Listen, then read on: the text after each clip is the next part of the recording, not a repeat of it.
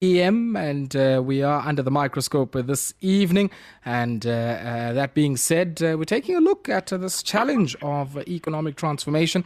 And I'm joined from the Black Management Forum by Tasneem Fredericks, who's the Deputy President of the BMF. Tasneem, good evening to you and welcome. Good evening, Ayabonga, and good evening to your listeners. Tasneem, maybe just before we start, I guess quite a bit I want to touch on this evening, but I want to maybe get a sense from your end how you received the gazetted amendment bill of the Employment Equity Act on Monday. It came through from the Department of Employment and Labour, and I guess it might have touched on some of the issues that the BMF has been raising for the last few years. Yes, absolutely. I mean, I think it's obviously welcome, but, we haven't had a chance to properly engage. But what I can say is that there's been a huge call from not only the BMF, but several other black organizations in terms of, how we're faring in terms of economic transformation in this country, both from an employment perspective, but then also, there's a whole value chain involved in transformation. It's not just putting a black face in a company that's going to solve the problem that we have. And just when you think about it, I guess in the context, it certainly does, as I was saying earlier on, reflect the despondency and the frustration of the government at what many people would say is the indifferent attitude and response of private industry to their own targets. I mean, historically, we've seen this sort of self-regulation, sector charters where people come together and they decide what the targets look like. And it seems this piece of legislation is saying, look, the minister will also be given some authority and power to determine some of those targets. Yeah, absolutely. I mean, the Commission on Employment Equity shows, historically, it shows us that we are nowhere near the targets that we are meant to reach.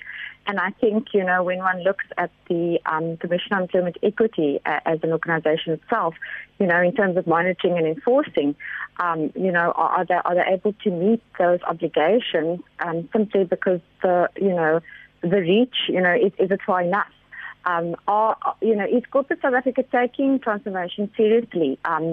Are corporate South African companies employing specifically transformation officers to monitor within themselves and not only, embracing it from a legislative perspective, because when we look at a lot of companies with on the JSE, I mean, this is known. It's an open secret that companies will budget for penalties in terms of transformation targets. So if there isn't a willingness to commit to transformation from corporate South Africa as a whole, if there isn't a planned and deliberate effort, then no matter how much legislation you have, it becomes almost people start creating loopholes to try and overcome it, or they budget for it, or it's got to be something that the country as a whole wants to embrace, and the fact that we have transformation legislation in a country where the majority of the demographic population is black is actually absurd in a global context. Tasneem, sorry, I want us to pause here just before we get chucked out by the spot break. We're under the microscope here on Metro FM Talk, and I'm in conversation with the BMF's Tasneem Fredericks. She's the Deputy President at the Black Management Forum. And Tasneem, I'm so sorry I had to cut you off there as you were making a very important point, I guess, about the journey that we've followed when it comes to these issues of transformation. And no doubt, one would think that a lot of what we're talking about here would also inform and be the focus of your webinar, which is coming up in the next day or so. Yeah, just to talk a bit about that, we have an inaugural lecture kicking off tomorrow, and it's really a webinar series titled The Unfinished Business of Economic Transformation. We're honored to host Professor Lumumba specifically, who will be, his topic is going to be, and then the topics are very, it's part of the national conversation. So he'll kick off the series tomorrow with the role of millennials in building an equitable, just, and fair society. And I think we need to address this growing frustration and dissatisfaction among people in regards to, how much say they have in taking our, this compact of transformation forward and also, just for progression in the South African context as a whole. So this event will decode the challenges, of leadership making and implementation in a changing context and globalizing world. And young people need to be reminded of the important role that they play in breaking, the trends of inequality, of poverty, and the continuous layers of oppression that the Black and poor in South Africa can experience on a daily basis. So it's definitely, it's going to be an ongoing conversation running over July and August and possibly September as well. So, maybe just some of the themes you want to unpack here, because one would think that there's a wide array of policy matters, and we know that the BMF, aside from being a membership organization that services its own members, is also in large part an advocacy organization. What are some of the, key areas of your advocacy for the next while that will be reflected in the webinars and some of the areas that you decide to focus on? Look, Ayabonga, the BMF was started in 1976, before I was even born, and the BMF historically has played a pivotal role in the transformation legislation that we see today and the continuous involvement of it. And I certainly don't want to discount, the efforts of government in enacting this legislation, obviously through lobbying activists. BMF being one of them. I mean, so we will be addressing issues like millennials, the youth, and how they play into the transformation process. We'll also look at topics like women's seat in the boardroom. I think that, Black women specifically face what is called triple oppression.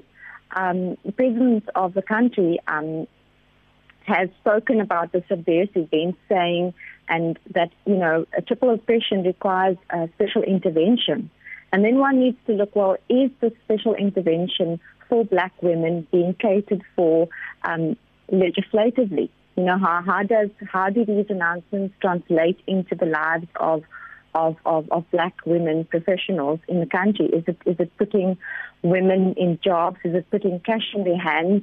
Is it giving them exposure to corporate institutions?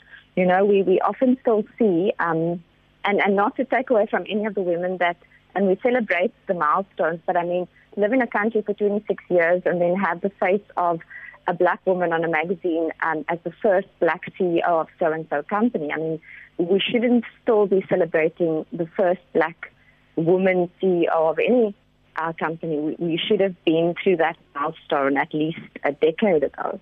So I think there's a lot of space in regards to the role that Black women can play in the economy specifically. As you know, the BMF is all about, it's a Black middle class driven organization. Governments are incapable of eradicating poverty. And the BMF believes that one way of eradicating poverty is through building a strong Black middle class who have strong ties of obligation to their poor family members. I mean, we talk about Black tax. It's not a foreign concept to a lot of Black professionals. Having, I use the word burden loosely, of having to pay for family members' education, medical aid, just daily living expenses. And then in terms of policies, one of our series in our webinar, or topics in our webinar series, is looking at the effectiveness of public policies and leadership challenges in South Africa. We have a world-class... Sorry about that. Are you Please still go ahead. there? Yes, I'm still here. Sorry about that. So I was saying that, South Africa is often praised to have a world-class constitution and policies. Okay. And yet we're plagued by poverty and inequality, crime and unemployment. These are the prevalent socioeconomic issues in our country, and we really need to look at, exploring the effectiveness. Sorry about that, Tasneem. Please go ahead. Yeah, okay. So another topic going further into the webinar series is also the role of business, government, and importantly, labor, as well as civil society, and how the various role players actually work together. I mean, if you look at something like the national minimum wage that was debated, you often found that labor wasn't involved in those conversations. You know, it was happening where they just refused to participate because they had a view, and that was their view, which was accepted. But still, one needs to have, everyone sitting at the same table having the same conversation and all at the same time. You know, you can't be having a conversation with... Do you think that happens, Tasneem? Sorry to disturb you. Do you think that happens effectively and in good measure at a place like NEDLAC? I mean, because, when you mention the national minimum wage, I think of that. And the process that went through NEDLAC, where there was some dialogue, and we could have a debate around sort of whether or not it was extensive enough. But, do you think that 20-something odd years on, that those platforms still remain relevant as fora for dialogue and deliberation? Look, I think one must never dismiss any forum that engages and facilitates dialogue. I think it becomes redundant when when it's not working. And I think if it's not working, then it becomes a futile exercise to continue pushing something that, if one looks at the national minimum wage, it was only enacted in 2020, in 2019. So it's something that, again, while we're having these urgent and important conversations, these are not luxury conversations, Bonga. These are necessary, almost, the urgency has almost dissipated. I mean, we're sitting on the brink, especially now with COVID. Had we been more prepared before March, then perhaps we would have not been in such a bad situation that we're currently in. So I think we need to catch up. Sure. And Tasneem, I guess, unfortunately, we have run out of time. We're going to have to leave it there. But just before I let you go, how do people access your webinar tomorrow, which I guess is the start of a series of conversations? Yeah, we are on social media. BMF National is on Instagram. We also have a presence on Twitter. So just be at the IG handle at BMF National. People can, try and access. I know that there's a link, and we're trying to really live stream from Facebook. I'm not too au fait with the technical, support that admin is giving from the national, but I do know that definitely.